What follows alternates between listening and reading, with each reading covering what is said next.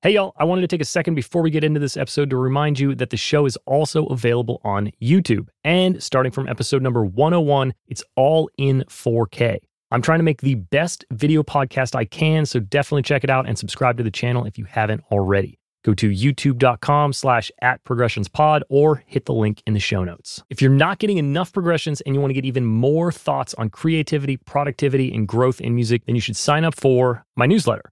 You'll find a brief article in each monthly edition, as well as updates on progressions and myself. I'm also sharing some workflow hacks and links to stuff that I found interesting or helpful, so it should be fun. If you want to stay up to date on the latest and get all the bonus stuff, go to travisference.com/subscribe or click the link in the show notes.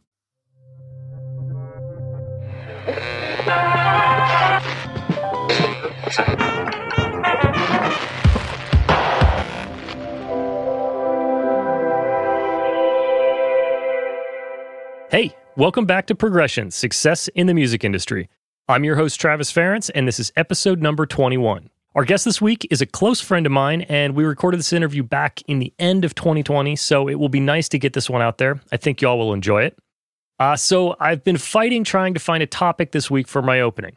I have a long list, but none of them were really calling out to me for today. So I was just going to sit down and pick one out and see if I can draw some inspiration, and then I had a thought. Golf. Not like I think I'll go play golf. I think maybe I'll talk about golf. So I think for fun, I'm going to freestyle this a little bit. Hopefully at the end, it's not total nonsense. So here we go. I am a significantly average player on my best day, but I still enjoy getting out and hacking around a golf course. I think golf, or any game where you are competing solo, has a lot of parallels to building a career. Here's the thing about golf. You're out on the course with other people, but you're each on your own path. You're playing your own ball. And most likely, you're really only competing against yourself. Obviously, you could be playing in a club, but most golfers play recreationally, and they're always comparing their current score to their last score. And the most challenging part about these solo competition sports is they require a mental toughness that I think most other sports don't. Don't get me wrong, I played team sports growing up, and there is definitely a mental toughness involved, but at the end of the game, you say, we lost or we won. And you can beat yourself up over your specific bad plays, but so can everybody else on the team. In sports like golf, singles tennis, running, or even bowling, sorry, I had to get bowling in there. You walk away saying, I missed that putt, or I pushed that shot right. This is why golf is such a challenging sport. And it's why people walk off the golf course and stop at the shop on the way home and buy a new driver. Because people don't like to accept the individual weight of the outcome of the day. They want to blame the equipment or the wind or whatever it is, but it wasn't them. Some of the best golf advice I've ever received is to think about just the current shot. Focus on the immediate task at hand. You can't think about breaking your low score mid-round and expect that to happen. You'll feel the pressure and the weight of it. You need to hit each shot for what it is and go for the best outcome. And if you string together a few good shots, you're probably looking at a birdie opportunity, which is good. If you're not a golfer, birdie equals good. Now, if you hit a bad shot, you've got to let it go. People make mistakes. You can't carry that frustration into the next shot because your body will be tense and your mind won't be focused on the current shot and you'll probably hit another bad shot. Trust me. Now, when you step up to hit a shot, you need to visualize what you'd like to do with that ball. You can't just walk up to it and swing at it. As with many sports, you need to practice and build muscle memory so that when you play, your body just reacts. That's what's happening when you visualize what shot you're going to hit, then you swing and the muscle memory will execute. So if you're thinking about hitting the green and you're an average golfer, you'll probably hit the green or you'll be close enough to satisfy your skill level. But if you're worried about hitting the groundskeeper who's watering 20 yards to the left of the green, you'll probably actually hit it towards him because you're lacking confidence and you're focusing on a negative outcome. So by this point, you've probably seen some of the parallels between a career and a game like golf, or I don't know, maybe not, and you skipped ahead a few minutes. But here's what the takeaway should be from this nonsensical golf rambling. Building a successful career will require mental toughness. It will require you to take responsibility for your actions and to not dwell on your defeats or your almosts. You've got to prepare for your opportunities and do the best that you can. Taking every task and every goal on one at a time, focusing on and visualizing the outcome that you want. These are the things that will separate successful people from unsuccessful people the same way they separate a recreational golfer from a PGA pro. This week's guest is veteran recording engineer, mixer, and golf enthusiast Jesse String. Jesse began his recording career at the legendary Henson Studios and eventually went freelance after being plucked from their staff by producer Patrick Leonard. He would go on to work for a wide range of artists such as the Jonas Brothers, Leonard Cohen, the band Perry, Ziggy Marley, and he's even managed to spend some time with the Purple One himself, Prince. Jesse's known for his good vibes in the studio and his ability to allow the artists to get their creative ideas out quickly and easily during a session. And he's also been mentioned by, I think, 4 guests on this show already, so that basically makes him Progressions famous. So welcome to the show, Jesse String. How's it going, Jesse? Hey, thanks. Good. Nice to be here. I feel so official now. Yeah, that's what the intro's for. You know, the one thing that's not in the intro is how we met, which I think is a really good story that I'm going to tell whether you like it or not. Yes. So first day working at the Berkeley College studios, I'm like going in to clean at like 6:30 in the morning. It's my first day all by myself. I'm unlocking the door and I like creep into Studio C and I'm about to turn the lights on and there's like this silhouette of a person like sleeping across the chairs, like laid out like a bed. And I didn't know what to do, so I didn't want to wake that person up, so I just shut the door, went over to the office to like, what do I call somebody? Why is there some kid sleeping in the studios? And then I see Jesse String's ID on the little key hanger, which is how they knew who was in what studio. And I was like, well, I guess he's allowed to be in there. I guess it's fine.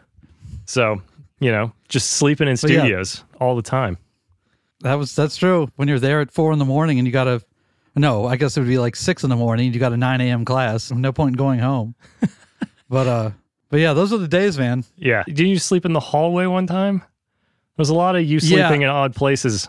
I think at one point in the music production engineering wing, I even wrote my name on the wall and said, this is my spot, because I just basically never left there. But no, at one point, so I don't know why, for some reason at the beginning of my senior year, I decided to shave my beard, and then I wasn't going to shave again until I graduated.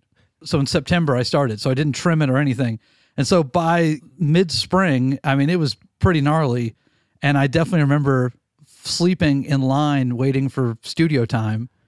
And the security guard at Berkeley waking me up, thinking I was a homeless person, saying, you can't be in here. You have to get out of here. And luckily, you know, Vasily, the studio manager, came out and he goes, no, it's okay. He's okay. He's a student. So I took pride in that. I felt like if I've pushed myself to the brink of looking homeless, then, you know, I'm working hard enough. Totally. I think I remember like when you went to LA while I still had a year left or something. I think I remember you telling me stories about like thirding on sessions and then working in the morning and like sleeping in lounges. So you sleep in studios. We should let everybody know that Jesse does have a house. He does sleep in a bed. I do. Now. I'm not homeless. But in the beginning, yes. Slept everywhere that he could find. Hallways, studios. It's true. It's crazy too. I just thought about that, how crazy time, you know, how you think about time. Because I remember I felt like I was out here for like 5 years before you got out here. But it was like, in reality, it was only like a year. That's because you only slept for 6 hours. Yeah, right. Well, yeah, that's true. Yeah, those first years of running are nuts. I definitely remember when I got out here and started working at Henson as a runner, it became very obvious that it was just, you know, whoever was going to work the hardest is going to end up getting somewhere. You know, you know, you can't really control your level of talent that you have, but you can always control how much work you do. I just remember I reached a point after the first, 6 months or something when, the first 6 months you're basically a pain in the ass because you don't know what's going on. Even after 4 years of college, you think you know what's going on, but as you know, you don't. You're just a liability. Idea. Right, exactly. So you can't, I'd ask assistants like, oh, can I help set up? They'd be like, you have no idea what the fuck you're doing yet. But once you kind of get the hang of it, then I remember just thinking, well, I'm just going to put clothes in my trunk and I'm going to be the first person in the building and the last one to leave. And hopefully it won't take that long before someone's like, okay, that kid's working his ass off. Maybe he should get a job doing something better than running. So luckily that didn't take very long. How long were you a runner before you started working for Patrick Leonard, right? Yeah, I started running in June of 2005, and then Pat hired me full-time in October of 2006. So about a year and 4 months or something. Did you ever regret not being a staff assistant over there? At the time I did. And I mean, honestly, it's still a little bit I do. In retrospect, I can't regret it because, I mean, any one of the assistants probably would have taken the opportunity to work for Pat Leonard full time too. But I always viewed being an assistant at Henson as such a badge of honor that I felt a little bad I skipped over that step. But everyone has a different path, you know? Totally. We should tell our listeners that Patrick he rented a room there, so he saw you sleeping in the lounges and saw that you were always there. Is that kind of what drew him to like pluck you out of there and let you skip a step, or how did that go down? In the midst of like the just sleeping there all the time, my studio manager noticed, and I remember Pat was doing a record at the time and needed his engineer, Michael Perfett, needed another guy to help him out. And that was probably the most nuts time ever because I remember she put me in there unpaid, by the way. So this was off the clock. And so I would work for him 5 days a week, being there like second engineer, basically from 11 till 6 or 7 o'clock when I went on shift at night shift. And at that time, there was a couple groups in that were working till like 6 in the morning. So then I would go on from 6 p.m. till 6 a.m. Then I would just sleep on Pat's couch in his room and wake up about half an hour before I got in there to make it look like I wasn't sleeping in there. And just, you know, put on a fresh shirt, or not even a fresh shirt, just a shirt I hadn't worn recently, and like popped a Dr. Pepper because I never drank coffee. And then I just like, you know, acted like, I knew what I was doing. But that went on for like a month. And then Michael decided to move on from that job, and Pat liked me enough to hire me. So he asked me if I wanted to join full time. That's crazy. You must have had to learn a bunch of stuff either right when you took over that job or right when you started. Were you like shedding all that gear in his room? I know he was like keyboard, had like quite a MIDI rig. Did you just have to jump in and learn all that stuff really quick? Yeah, you know, Michael is an awesome guy. He was super cool in the transition of that. And luckily for me, he didn't even really change buildings. He just moved upstairs with Wendy and Lisa. So he was always there if I had any questions, at least for the first couple months. So it was about as easy of a learning curve as possible. So yeah, there was quite a bit. I would be calling him up going, you know, at that time, we were running like something like 20 different external MIDI modules. We had it all hooked up to a mixer. That's really before, you know, long before like soft synths were popular. And even if they were, Pat wouldn't have used those anyways. He still doesn't.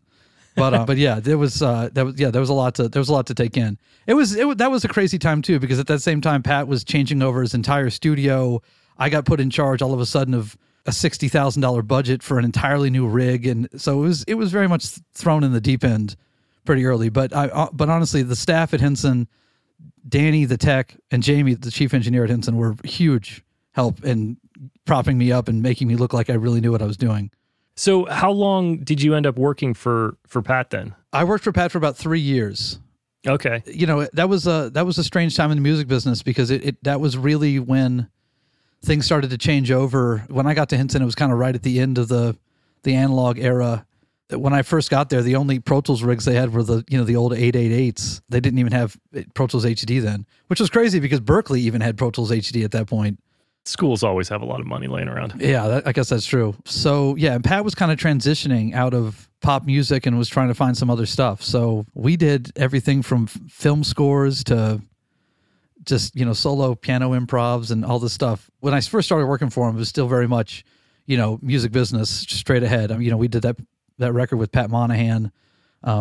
Honestly, could write a book about those 3 years because, you know, I went in basically as an untrained runner who, you know, it was nice because Pat was a really, really great guy. He knew where I was coming in at. He knew what I was capable of, but he was always he always pushed me, and it was like things that I didn't even think I could do. He'd be like, "Okay, we're doing this," and I'd kind of be like, "I can't fucking do that," and you know, and he'd be like, "Well, we're doing it," and you just kind of do it and figure it out. And he had my back the whole time. I mean, one of my favorite memories ever, actually, two of my favorite memories of Pat, if you don't mind stories. We love stories. When I first started working for him, we were working on something and he made some reference to King Crimson. And he said, "Yeah, I kind of want to sound like 20th Century Schizoid Man."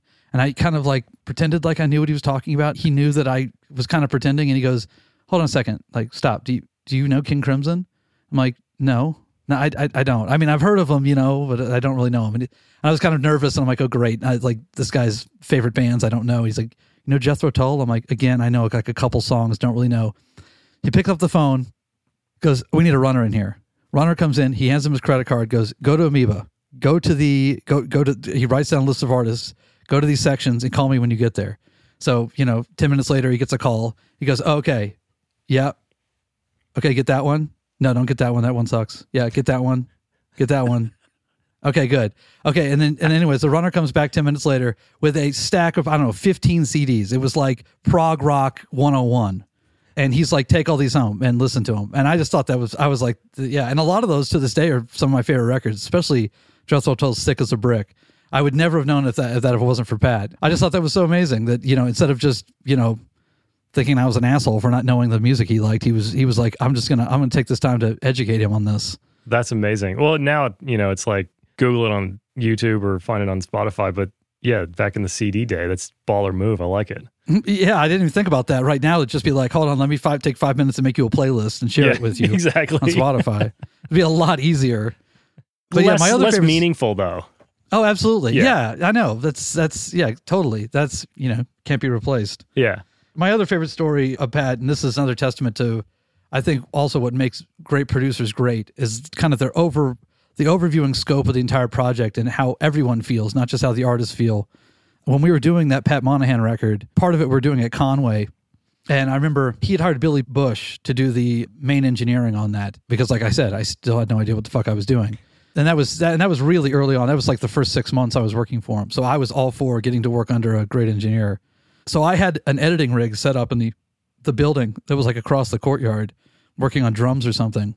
And I remember in the live room in whatever studio we were working in across, we had like Vinnie Colaiuta and some badass band, Lyle Workman, Brian McLeod, and they were doing some track. And I'm just thinking, okay, I've got work to do. And Pat comes over and he goes, what are you doing? And I'm like, I'm doing some editing. He's like, you're missing the best part of the record making process. Stop what you're doing and come over here. Because he knew that what was going on, that's really what it's about. It's about the creation of music. And he knew I'd appreciate it, and he wanted me to be there. And I thought that was amazing. That is amazing. So many people would not have the thought to go into the other room to grab their new guy to make sure that he was getting the most out of that situation. Unfortunately, yeah, and I agree. I think that unfortunately that's. I mean, it's just the nature of how things are. I mean, so much of a part of modern music making kind of leaves out the importance of like the hang. You know what I mean? It's so much more like compartmentalized, and it's just like a lot of times producers are guys who just kind of crank out a track and sometimes don't even do anything more than that. So or even come to the session. Yeah, or even exactly. They send it. Right. So I was happy I at least got to learn under a guy who, in my opinion, really knows what the full scope of production is about. I mean, I think that's it's really a lost art. I don't know if it's lost. It's just, it's so different now. And I think there's also less opportunities for that old art to come through because people are working independently and so separately. Right. To the modern technology and how we do things, it just doesn't, you rarely have that. We're all in a room, all kind of together. No one's got their phones on because they didn't exist then. And, or, smartphones, and everyone's just kind of working towards a goal. But, things change and it is what it is. Well, I wanted to go back to, you said, when you came out and you started working at Henson, there was just 888s and studios and everything was about to change. How do you think engineering has kind of like shifted over the last 15 or 16 years that you've been working in it?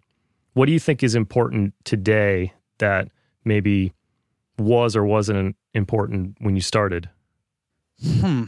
Well, it's an interesting thing because I feel like two things have happened when it comes to engineering and the importance of audio fidelity and making things sound great. And it's a funny thing because you'd think they would play off against each other, but we have the ability today with modern plugins to make things sound like nothing ever before.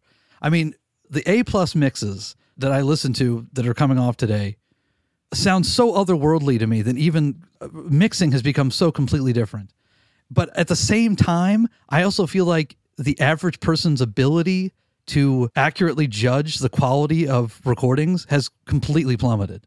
I think that Agreed. That most people have no idea what something is. Does this sound good? I don't know. What we hired this guy to make it sound good. Who's he worked with? Or does he have any Grammys? Okay, well, he's got Grammys, so it must sound good. He must. Having like an objective viewpoint, I don't think a lot of people really understand that. So, they just kind of rely on, well, I don't know, does that person think it sound good? Or, it's funny, I go back and listen to mixes of songs I love, and they're still great. But I mean, like, fuck, man, you listen to like Serban when he mixes a hit, and you're like, fucking shit. Like it's like I'm like, listen to that, and it like makes me want to quit. I'm like, what sorcery are you doing to make this sound like this? I can't dissect it, and not that I need to. Everyone's got their own thing, but yeah, some of the great modern mixers make things sound I can't even believe. It's good. He is extremely talented. His work is really amazing, Serban's work. And you can always tell everything is so like in the right place and clear, and like you hear everything. And well, a lot of it's the production in those records too, though, and those pop, like very particular pop records. Oh yeah, I agree. And it's funny too. Like I've always wondered that too. Like, obviously, the best producers in the world are working with him, so he's obviously getting the best produced tracks with the guys who know exactly what they're doing. The Max Martins in the world and stuff like that. So I've always wondered that if I like just sent him some like, me banging on a cowbell and just as an experiment, like sent him like something that was like not particularly put together well, if he would make it sound amazing. And I'd be like, yeah, no, he is that good. That sounds like an expensive experiment. Yeah, yes, it would be. It would be. But no, it's true. It is, a lot of it is the production too. But that goes back to like what I'm saying, like the tools that the average person can have nowadays. It's amazing how much stuff they have. I mean, taking part Billie Eilish's record, made in a bedroom, and I think sonically that was one of the coolest things I've heard last year.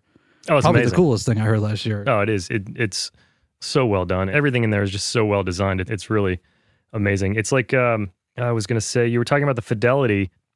People's lack of being able to decide whether something sonically sounds good, I think, is also a testament to how good a song is. Because, as an engineer, you're probably going to say like, oh, that mix isn't very good, or that recording is not very good, but the song is still amazing.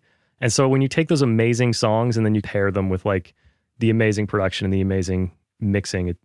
Right. And that really nails it too, because it's things that sound great. But everybody has the ability, like we said, everybody has the ability to do that in their bedroom, but not everybody has the ability to write great music. Exactly. Yeah. Great music that is recorded awfully is still really great music.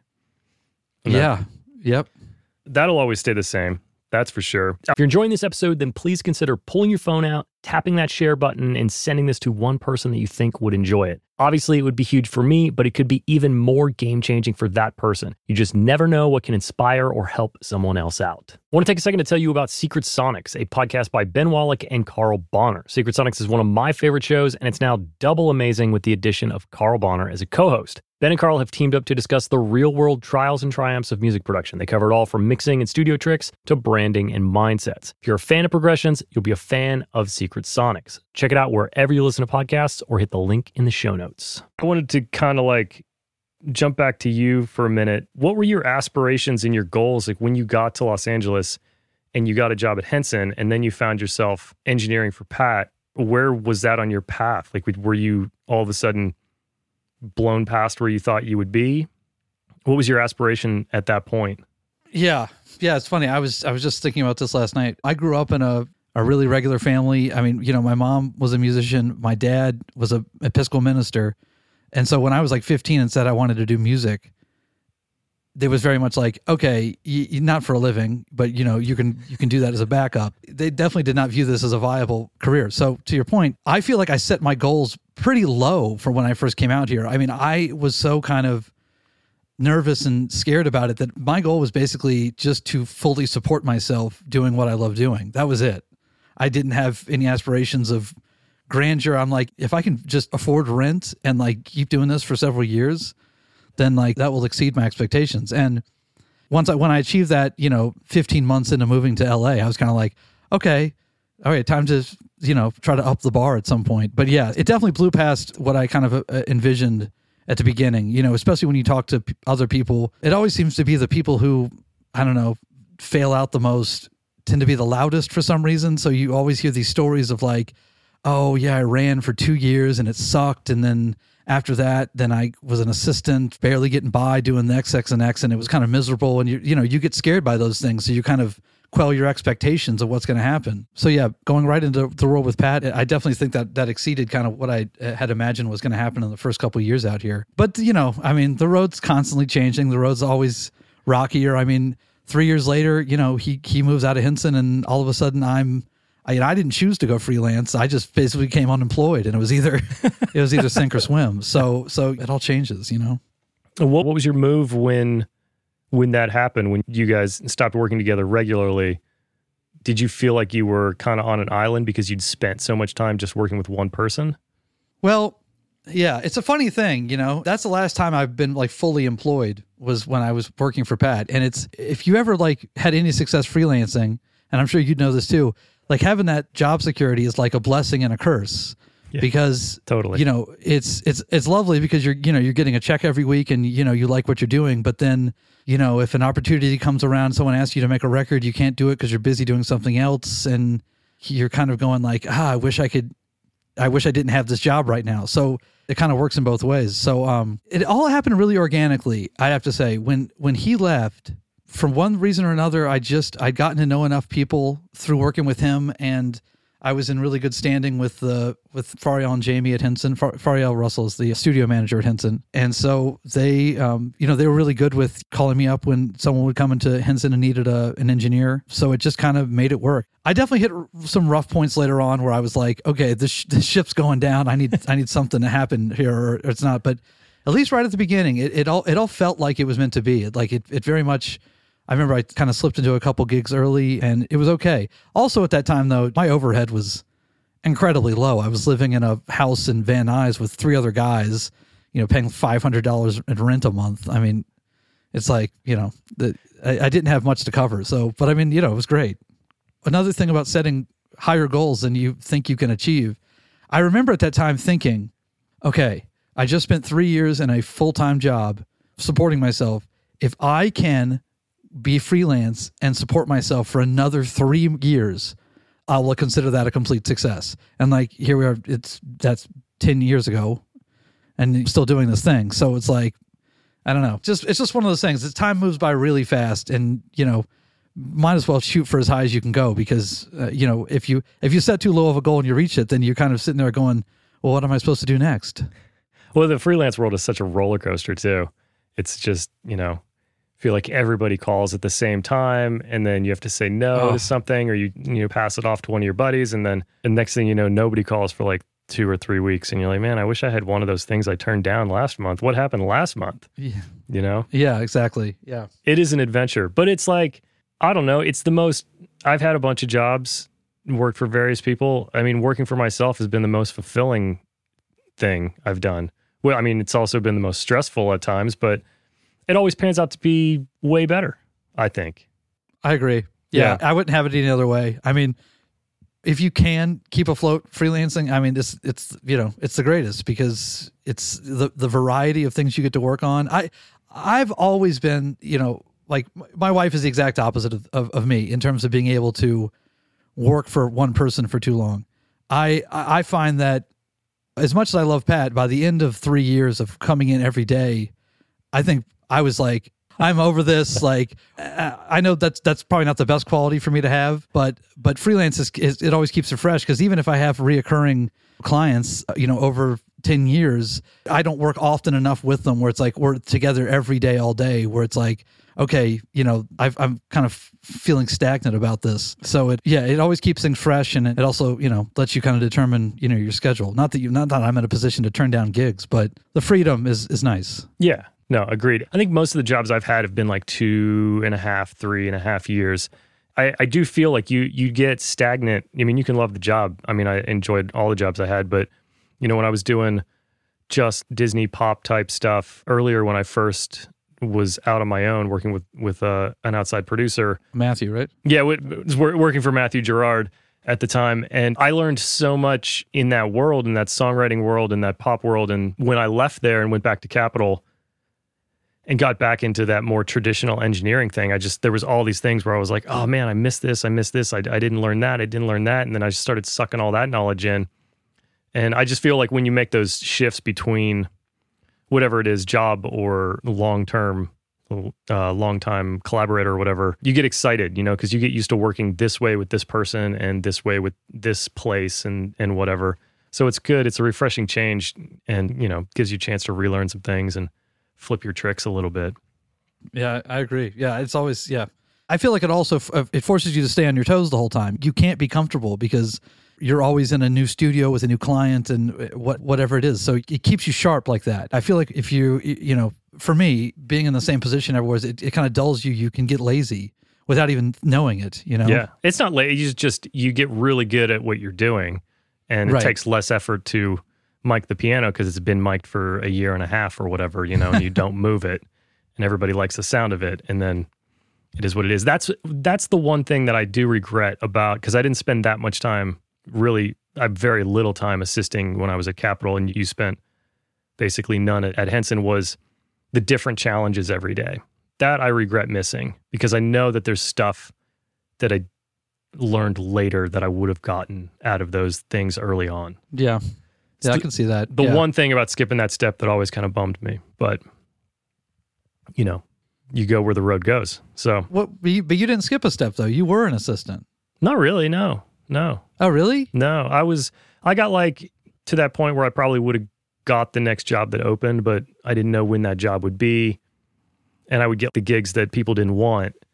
That's when I got the opportunity to go work for Matthew as his engineer. Oh, wow. Okay. So how long did you run for Capitol then? Probably about 2.5, 3 years.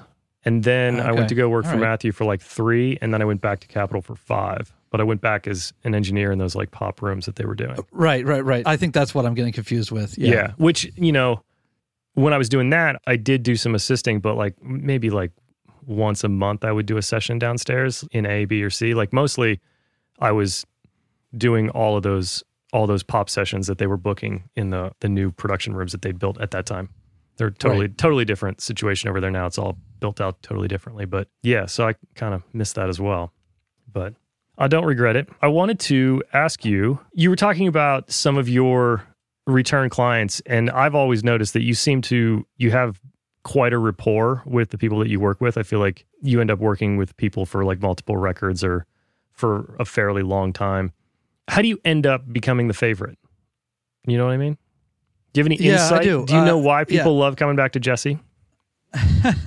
I mean, I guess you'd have to ask them, but I would say that the way I've always looked at myself as an engineer and just in general, just working with musicians is that, I've always come at it as a musician. I mean, I was a musician long before I was an engineer, and I basically spent the 4 years in high school trying to figure out like what avenue of the music business I was going to go down. And it wasn't until I got my first 4-track when I was 18 that I was like, okay, I think this is going to be a really great outlet for me. It kind of services both, two of the things I really love the technological side of this, but it's still creative. I feel like that's always kind of helped me relate and get on the same level with the musicians I've worked with. And that's honestly, that's all. And it's always what I've tried to do. And Pat told me that when I first started working with him too, something about how what he loved about working with me was how seamlessly he was able to get ideas out of his head into the box without, anything in between. And so I've always kept that as kind of my motto because, I feel like I'm self-deprecating, but I mean, I never felt like I could make things sound as good as a lot of other people, but I always felt like I could make the artists I was working with in the rooms feel as comfortable as possible and as confident that they were getting down as accurately as possible what they were trying to get down without any interference, without noise.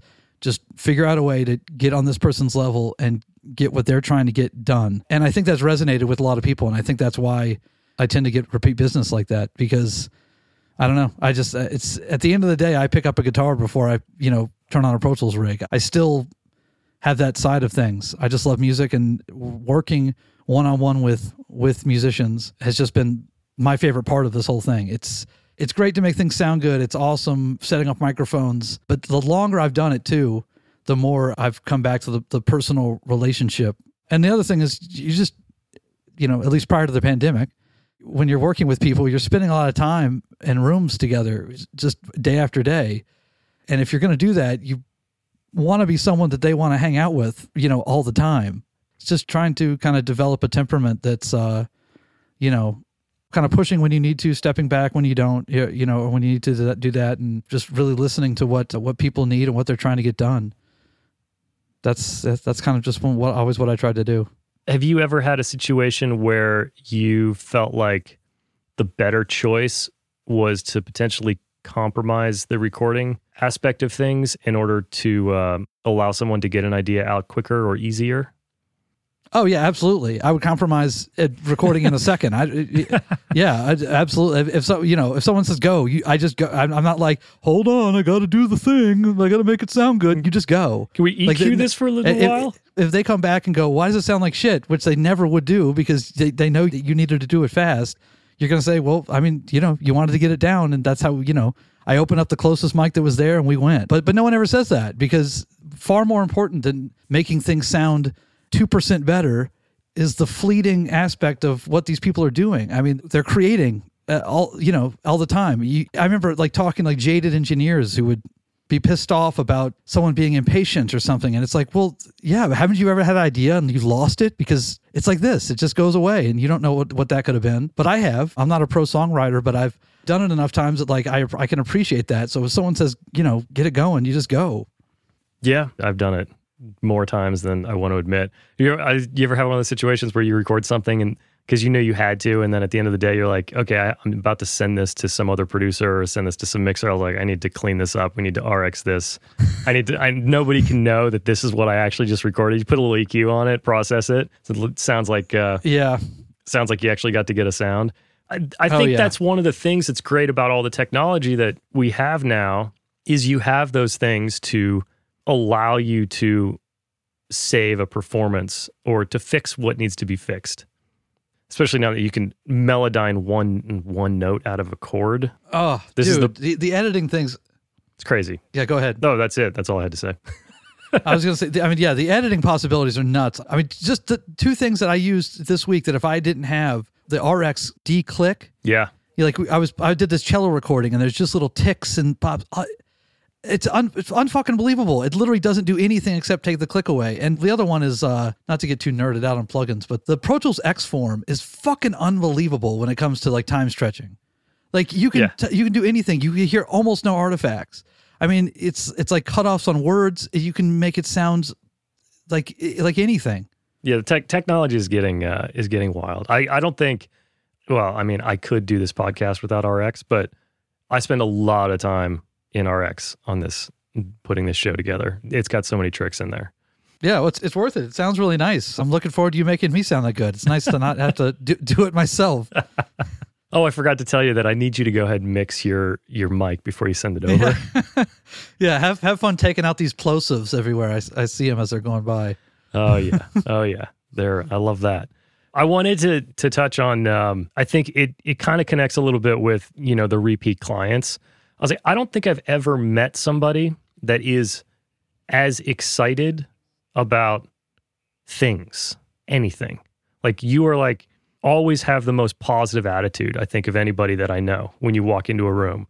Maybe you're mad after a golf shot for 45 seconds, but where did that kind of you have this really positive energy that you bring into a room. How do you maintain that through even something like 2020? I mean, was it the way that you were raised that you're just living life to the best here? Yeah, it's funny you said that. I've actually never heard anyone say that about me. I think I'm actually able to exhibit that on the outside a lot more than I maybe feel it internally. I mean, just 2020 alone, trust me, there's been a lot of dark moments this year.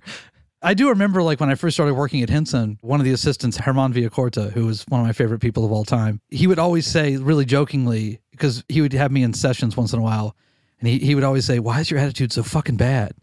But he would completely jokingly, and I almost oh my gosh, is it bad?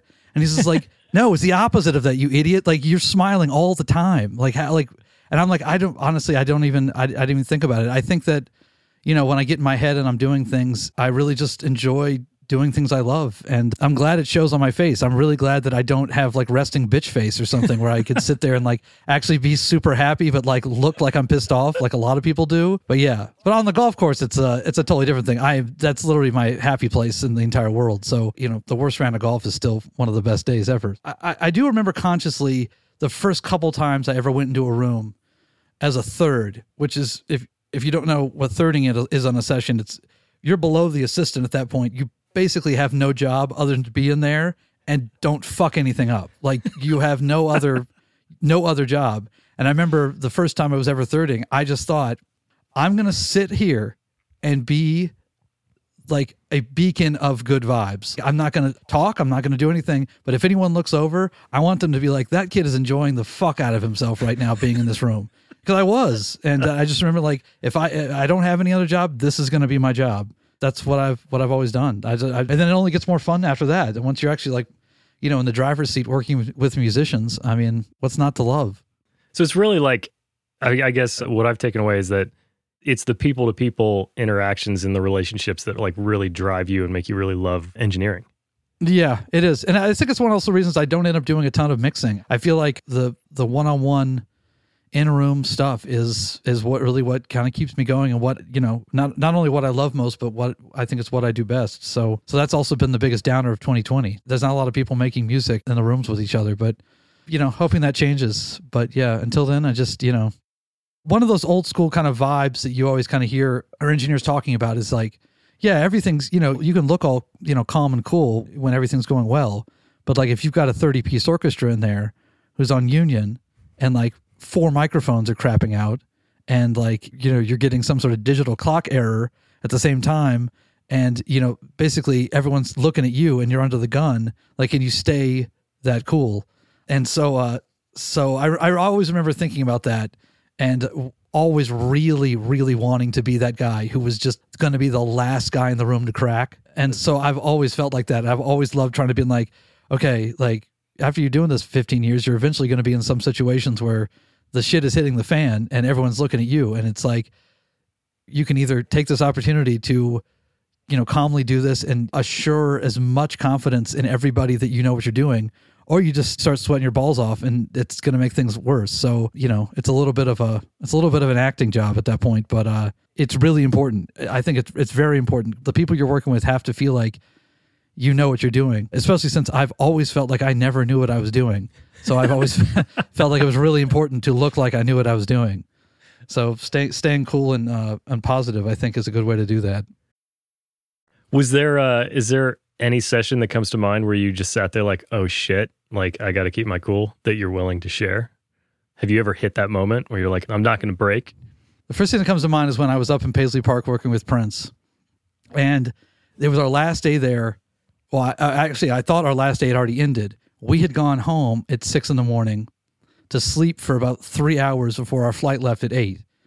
And I laid down in bed. I probably slept for an hour, and I get a call saying, hey, you got to come back in. Prince worked on something. He was about to leave on tour. I remember he was about to leave on tour, and he got inspired right after we left at 6 a.m. and wanted to get down this intro idea that he was going to play on CD before he came out on stage. And we went in, and like, we're in there. My buddy Justin Stanley was mixing. I was assisting him. And we're under the gun. Like, the private plane is fueled up and ready to go. Like, they're 1 foot out the door, and he's getting this down.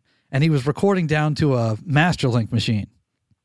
And I remember we recorded it in.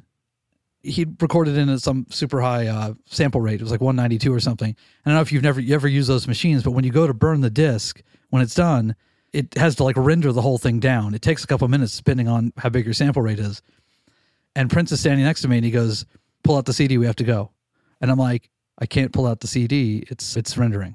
He's like, pull it out. I have to go. I need this right now. Get it out of there. And I'm like, I can't do it. If I do that, you're not going to have a CD. He's like, pull it out. I don't care. Get it out of the machine.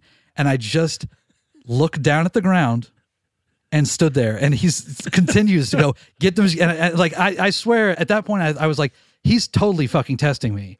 And I stood there and I waited till the machine was done and I popped out the disc and said, here you go. And he went on his way and that was it. But I was like, whoo, that was like 90 seconds that I'm standing there. I'm like, okay, Yeah, no, you can kill me, but I'm not going to hand you a disc that's not going to play when you go in to play it, because all you're going to think is that kid fucked it up. Oh, that's a good one. I like that. He liked testing people. Speaking of that, people who lose their cool and sweat, he loved doing that. When we first got up there, he was doing this live show. He was kind of running back and forth. He had his at Paisley Park. There's an entire sound stage there that he was rehearsing with his live band, and he was coming back in the studio and working with us. And he asked us to come into the live show because these guys he'd brought in for the live show were disappointing him. And we get in there, and he's going, "Why does this sound like shit? Why does this not sound good?" And the poor sound guy, who just looked like, his like hair was like matted down, and I was sitting there like, "Oh no, this is going to be bad." I remember he goes, well, Prince, if you just would give me like an hour to just go over this whole system so I could figure it out, I could suss out this issue." And he goes, "If you were a doctor and I was dying and I was lying on the table, would you say you need an entire hour to search over my whole body before you fix the problem?" And I was like, "Oh fuck, this guy's fucking getting fired." And he did. He got fired 10 minutes later. And then he literally was like, "What would you do to fix the problem?" And without even thinking, I just stood up and I'm like, I just started touching stuff on the console. I'm like, "Okay, I would do this, and I was like, because you can't clam up, like especially with people like that, and you can tell. And he's definitely one of those guys that tried to push people to see if they'd crack. And that guy literally might have been in Paisley Park for a couple hours. And yeah, he got pulled aside, and then he came back and said, "Hey guys, I just got told I got to go home. So whatever you do, keep your shit together. Don't crack." It was a good. How have we only just started talking about Prince now? Yeah, I don't know. It was. We've been doing this for 45 minutes, and we just hit Prince. Yeah, I was only up there for two week spans. I can't. I think it was late 2012, early 2013, or late 2011, early 20. Yeah, but anyways, yeah, that was an insane thing to do, and it was awesome. And again, it was awesome because, for one, I'm working with one of the greatest rock stars of all time, but I was also working with someone who was notoriously really difficult and had fired a lot of people, and obviously demanded an extremely high quality of work and professionalism. And what I really loved about that is that, he's a very guarded guy, understandably, but over the course of the time that we were there, especially the last couple days after, like at the end of those 4 weeks, he really started to loosen up. And that was really cool, because then I felt like I was getting to see something that even people who had worked for him probably didn't get to see that much, because if you worked for him for a couple of days, you would never have gotten to see that. But instead of coming down like dressed to the nines with heels on, like he'd come down in, flip-flops and a t-shirt. And it wasn't like, you're kind of getting like, oh, holy shit, like I'm actually like getting to see the real Prince here. That was really cool. I think that's another part of the testament of making people feel comfortable and confident in what they're doing. Musicians are going to make better music when they're comfortable. It's, no one wants to sit there feeling like they're being judged or anything like that. And I was always really proud of the fact that I kind of got to that level with Prince, that I felt like, holy shit, like I think he's actually respecting me as an engineer. It's not just kind of like, some dude who's here. And that was great. That's amazing. It's really good.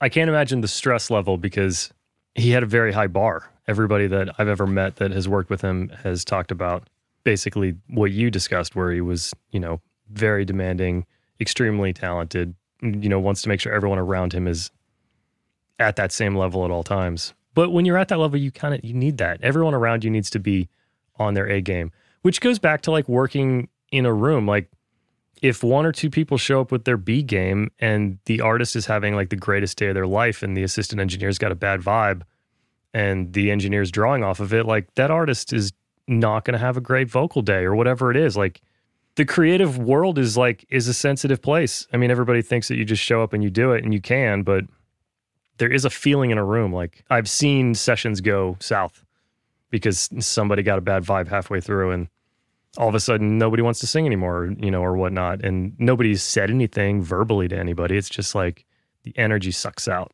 And yeah, absolutely. I've always been amazed at people who are so oblivious to that too. I think that there's something about our job that can sometimes attract people who just see it from like a technological standpoint. When, from my opinion, it can, it's, the technology is an afterthought, in my opinion. I mean, there's a time and place for it, but when you're making music, I mean, I think those kind of people who are just kind of a way more cerebral approach to engineering will usually tend to, fall off and find some other sort of engineering job, because I feel like the people who last in this understand that it is about understanding musicians and being able to help them, get their ideas out. It's not fuck your microphones, man. It's like, fuck this shit. Like, fuck the gear. Like, it really doesn't matter. It's, if you've got a phone, you can record something. Like you said, the greatest song ever recorded on an iPhone is better than no song recorded at all, because the fucking engineer was sitting there trying to decide what microphone to use. It's pointless. Yeah. No, completely. I 100% agree. I wanted to ask you one more question before we close out. And it goes back to how we were talking about the recording studio business changing, and especially even more so now in 2020. I feel like a lot of people are buying gear. They're recording themselves. Everything's remote. Obviously, there's very few sessions. What do you think the future looks like? Do you think that people are going to be really accepting of this, creating a record with everyone in a different place, in a different world? Or do you think everyone's going to stand in line to get back in the room and like play guitar, drums, and bass together? There will never be a replacement for making music with each other. Even at a time now when people are, making music so not together, and I feel like general interest in musicianship is down. There will never be an end to kids getting together, wanting to play music, and then wanting to, do that more. Yeah, I don't really know. My instinct tells me that there will always be people getting together in rooms to make music. I mean, the pandemic can't last forever, and eventually, when people feel safe and comfortable doing that, it's going to resume.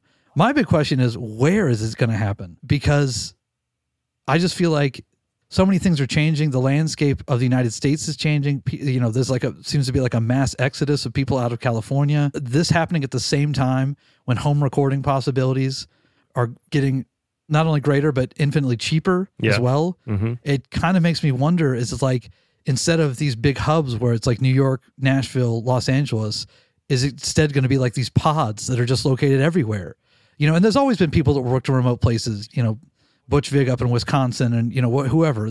Big producers always have little spots, but it kind of made me wonder. I'm like, it's just like Boise, Idaho going to take off, and there's going to be a bunch of bands there, or Austin, Texas, or not that that's not a big recording spot in general, but yeah, I think it'll always come back. But I do question, when all this comes back, if Los Angeles is going to be what it was. And not only that, but at the same time, big studios have been dying off for years and years. So all of these things coming together kind of make me kind of wonder where it's like, when all this dust settles, where's everyone going to be? That's how I look at it. Yeah. Well, it's becoming much easier to do a full-on professional record in a cabin in the woods, or in a house in the desert, or whatever. And, you can set up a remote place. And now that people are, like you said, leaving the cities, moving particularly out of California, why not go somewhere else to record? I mean, if you have 5 members in your band and you guys all used to live in Los Angeles and now you live in 5 different states, why would you come back to LA to record when there's like a cool spot outside of Chicago or outside of Austin or something? Like, there's definitely, I agree. It'll be interesting to see in a year, like, what the landscape looks like, where people are working and where they feel comfortable, and what new things open, what old things close. Unfortunately, I'm sure some studios will not make it through. Right. To your point, like, okay, so I thought about this. Okay, so we both graduated Berklee, and we both were like, we're going to move out to Los Angeles. Okay, so I know this is like a microcosm, and I can't speak of anyone else graduating from any other music schools, but okay, it's 2020 right now. Like, could you imagine being in this position? Let's say you just had graduated Berklee in May with a degree in production engineering. Why in the hell would you come out to Los Angeles? It's not just musicians. It's like people and moving in general. Like, what would you come out here to do? No one's hiring runners. Like, they're like finding an entry level job right now. So, and that's just one aspect of it, right? So let's just take, people who would come out and be runners. No one's going to move out here to try to do that right now, let alone the fact that the cost of living in this city has gone up drastically compared to, what, the average runner would make either. Oh, yeah. I could not survive on the wage that I was getting in 2005 today, not even close. So when you factor all that in, you start to go like, what's the draw to come to Los Angeles? It does open up the gate for other places to be hubs of recording and music, which honestly I think is a great thing, because there are too many people in this city anyways. Honestly, I think a lot of people in this town feels the same way, that if there was another opportunity in another place that, you know, there was a place that they would want to move to, they'd entertain the chance to go. I love Los Angeles, and there's a lot of things that are great about it, but there's a lot of downsides to the state, you know, as we've discussed before. But it does feel like LA kind of has a monopoly on things in terms of the music business in a lot of ways. So I think that it wouldn't be that bad of a thing if stuff started getting spread out and, you know, people were working in other places. Yeah, well, it's still, you know, music aside, LA still has such a foothold in film and television production. And even though people are shooting, that will always be that. Yeah, even though people are shooting all over the country, they're shooting in Toronto, they're shooting in Georgia, there's still most of the post-production in this, well, I guess a lot of the scoring is going over to UK, but overseas. Yeah. There's still a lot of that here. There's still an opportunity to do a lot of post-production.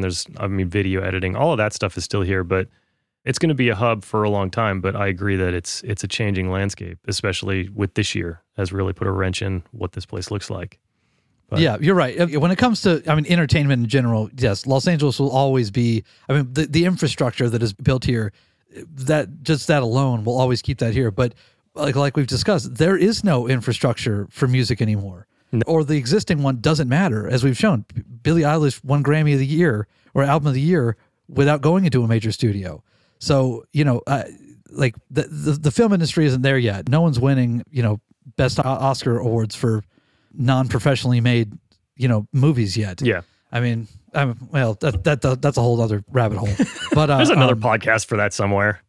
Yeah. But you know what I'm saying? So it's like, when it comes to film, yes, but I don't know about you, but when you moved out to LA, I always had this thought that like the music business and the film business were about the same size before I got here. And then when I got here, you realize that the music business is like a millionth of the size of the film business. It's like absolutely not even close. Oh, yeah. If the music business left LA, I don't think anyone would notice. I was going to tangent really, really hard into random nonsense, but that's fine. Yeah, I was just going to say, do you remember the writer's strike? Yeah, because I remember that Kimmel got put on, you know, for Kelly's job. Kimmel got put on break for that. Yeah, I just remember because when I was at Capitol as a runner, there was we did so many TV shows, and I remember when that big writer's strike happened. Just to show you how big the film industry is, like some of the restaurants were like they're not getting their big catering orders. And like eventually all the TV shows that we would do like on a weekly or bi-weekly basis for scoring, like stopped showing up. And then like the studios were kind of empty. And so, yeah, the film business definitely dwarfs the music business. It's like, you know, it runs Los Angeles. Oh, yeah, absolutely. Yeah, I mean, that if all the engineers in LA went on strike, like people would be like, what? Like there's like a group of 100 people who aren't working. You know what I mean? It's like this. They said they recorded records. Yeah, right. It's like, what do they do? Oh, okay. You know, I can do that. Okay. All right. So now that we've crossed through a bunch of stuff that may or may not make the cut, I like to close every episode by asking you a question. I want to ask, what is your current big goal for you or your career? And what's the first smallest step you're going to take to go towards it? Well, you know, that is a great question, because I have to answer that with I don't have one right at the moment. I know that's a cop-out answer, but I do think as life unfolds, I mean, you know, I was lucky enough 5 years ago to have a baby boy, and, you know, a couple years later I have another one. So my goals kind of necessitated just doing what I can do to continue to, you know, support my family and, you know, raise 2 kids. And that has pretty much kept me up to here underwater. I mean, like, I'm getting to the point right now where, you know, and then obviously this pandemic just really put us for a spin. I mean, there was a joke by Jim Gaffigan that I always love where he you know, at the time he had 5 kids, which I can't even relate to, but even with 2. And he goes, if you want to know what it's like to have 5 kids, just imagine you're drowning and then someone hands you a baby. My goal basically recently has just been to kind of keep afloat and do what we got to do. You know, this pandemic changed everything around. We didn't have any options for childcare. So, you know, basically me and my wife mostly me, had been watching the boys full time and just trading, if I would get a gig, to have to figure it out so one of us can watch the kids and make this work. But, that time's going to pass and they're going to get into school and it's going to eventually open up time for me. And yeah, that's going to be something that I'm going to need to focus. In fact, I will say that, listening through your podcasts, especially you reminded me about that War of Art book, it made me remember that I used to be very goal-oriented, and that I just feel like due to circumstances in life, I haven't been recently. And I do think that that's something I thrive off of, and it helps me. So, when the dust settles here, I do plan on getting some goals and then setting them up and achieving them. I mean, yeah. Honestly, Trav, I wish I had a better answer for you. I know I feel like that's kind of depressing, but I mean, it's just life. Yeah, well, it is life. And I think that's like, that in itself is like a huge takeaway. I've never really had like really straightforward goals and like this wandering path that I've had for years until recently, in the last few years, like I've changed the way that I look at life. And a lot of that has to do with meeting my wife and wanting to, take a little bit more control of my situation. So yeah, I mean, I think it is just as important to recognize that life throws curveballs, and 2020 has been a gnarly curveball. And everybody I know that has kids has been, working for it. It's been a tough year. So, yeah. I mean, yeah, surviving 2020 is a goal that is actually that is a valid goal. Most people have that goal. And then on the other side of that, then you can take a second, breathe in when you get a chance to breathe in. I can get behind that totally. Yeah. Yeah, I agree. Now that I think about it, like I said, when you mentioned that War of Art book, it did remind me that I do think that a constant ongoing goal of mine is to, as the book puts it, be more of a pro, be pro. Yeah. Because, it's true. Even after all this time, 15 years of doing this and working with a bunch of artists, and, on paper, it's like when I look down, if I look at the list of artists that I even go like, it's insane that I've worked with all these people over this time and, worked on all these records. But then I go, I could have been a lot better at what I do. I could have done this, and this. I didn't, I didn't need to drink that much that time. I didn't need to do whatever. I didn't need to procrastinate then. I didn't need to wake up and sit on my iPhone for half an hour before I got out of bed. It's just little things like that. I really do think the purpose in life is to try to be better every day. And it's fucking hard to do. It's so, that's kind of a constant ongoing thing to try to do, to just, whatever it be, to set the stupidest, smallest thing you can do, whether it just be to make your bed that day because you didn't do it yesterday. That's what I was about to say. Yeah, that makes you a little bit better than what you did yesterday. And yeah, it's crazy to think like that, but those things all add up. And when you stop cutting corners, it is when you really do become a pro. Yeah, it's the compounding interest, I guess we'll say, of doing all those little things. It's like, yes, you just become like, committed to just holding your integrity and whatever that might be for you, whether it's your job or career you want to take or your family or whatever it is. You have to pile those little steps up and just get the momentum. And then once the ball's rolling, I mean, we've all been in times where the ball's rolling and like everything feels like nothing can stop you, Oh, it's the best. Yeah. Yeah. You get calls coming in, like your mixes get approved on the first listen. Yeah. It's just like, yeah, it's great. It's amazing. Nothing beats a mix one going to mastering, right? Did you want to just call the mastering guy and you're like, did you see that? It said mix one on it. Oh, yeah, exactly. Man. Well, this has been so much fun. Do you want to let people know where they can find you if they want to work together, or they want to hang out, whatever they want to do? They want to golf. Jesse will probably beat you. Yes, my website is jessestring.com, and yeah, you can find my contact info there. But yeah, hit me up, especially for golf. By the way, we left this out of there. I don't want to gloss over the importance of golf and work. I do feel like if I could give advice for anybody who's like an okay golfer and they're coming out to work in a business like this where you're freelance, whatever it is, get better at golf. I cannot tell you how many great stories and opportunities that I've had because I'm a single digit handicapper. It's been one of the greatest things, best decisions I would ever tell anybody is because people want to play with people who are good at golf. And I've gotten to golf with a lot of awesome people and a lot of awesome courses just because of that. So that's one of my big tips. You just had Get good at golf. I had to throw that single handicapper statement in there. Yeah, I mean, come on. Well, yeah, that is true, man. We've had a lot of fun golfing. I've met a bunch of people. Playing charity tournaments and stuff is always amazing, and you always meet somebody. But so find Jesse, email him, text him, or whatever, and you guys can golf together. Sounds good. And then make a record. All right, man. Thanks so much, dude. This was great. Yeah, Trav. Awesome, man. Good talking to you. Yeah, look forward to seeing you in person again one day. All right, yeah. All right, see you, dude. All right, take it easy, man. Peace. So that's it for another episode of Progressions. Don't forget to join us over at completeproducer.net. I have a room over there, and we can continue the conversation there about all the episodes that you've heard. As always, sharing and reviews and ratings and whatever is all greatly appreciated. It's word of mouth is how we've been growing this podcast, and I appreciate every one of you. So we'll see you next week.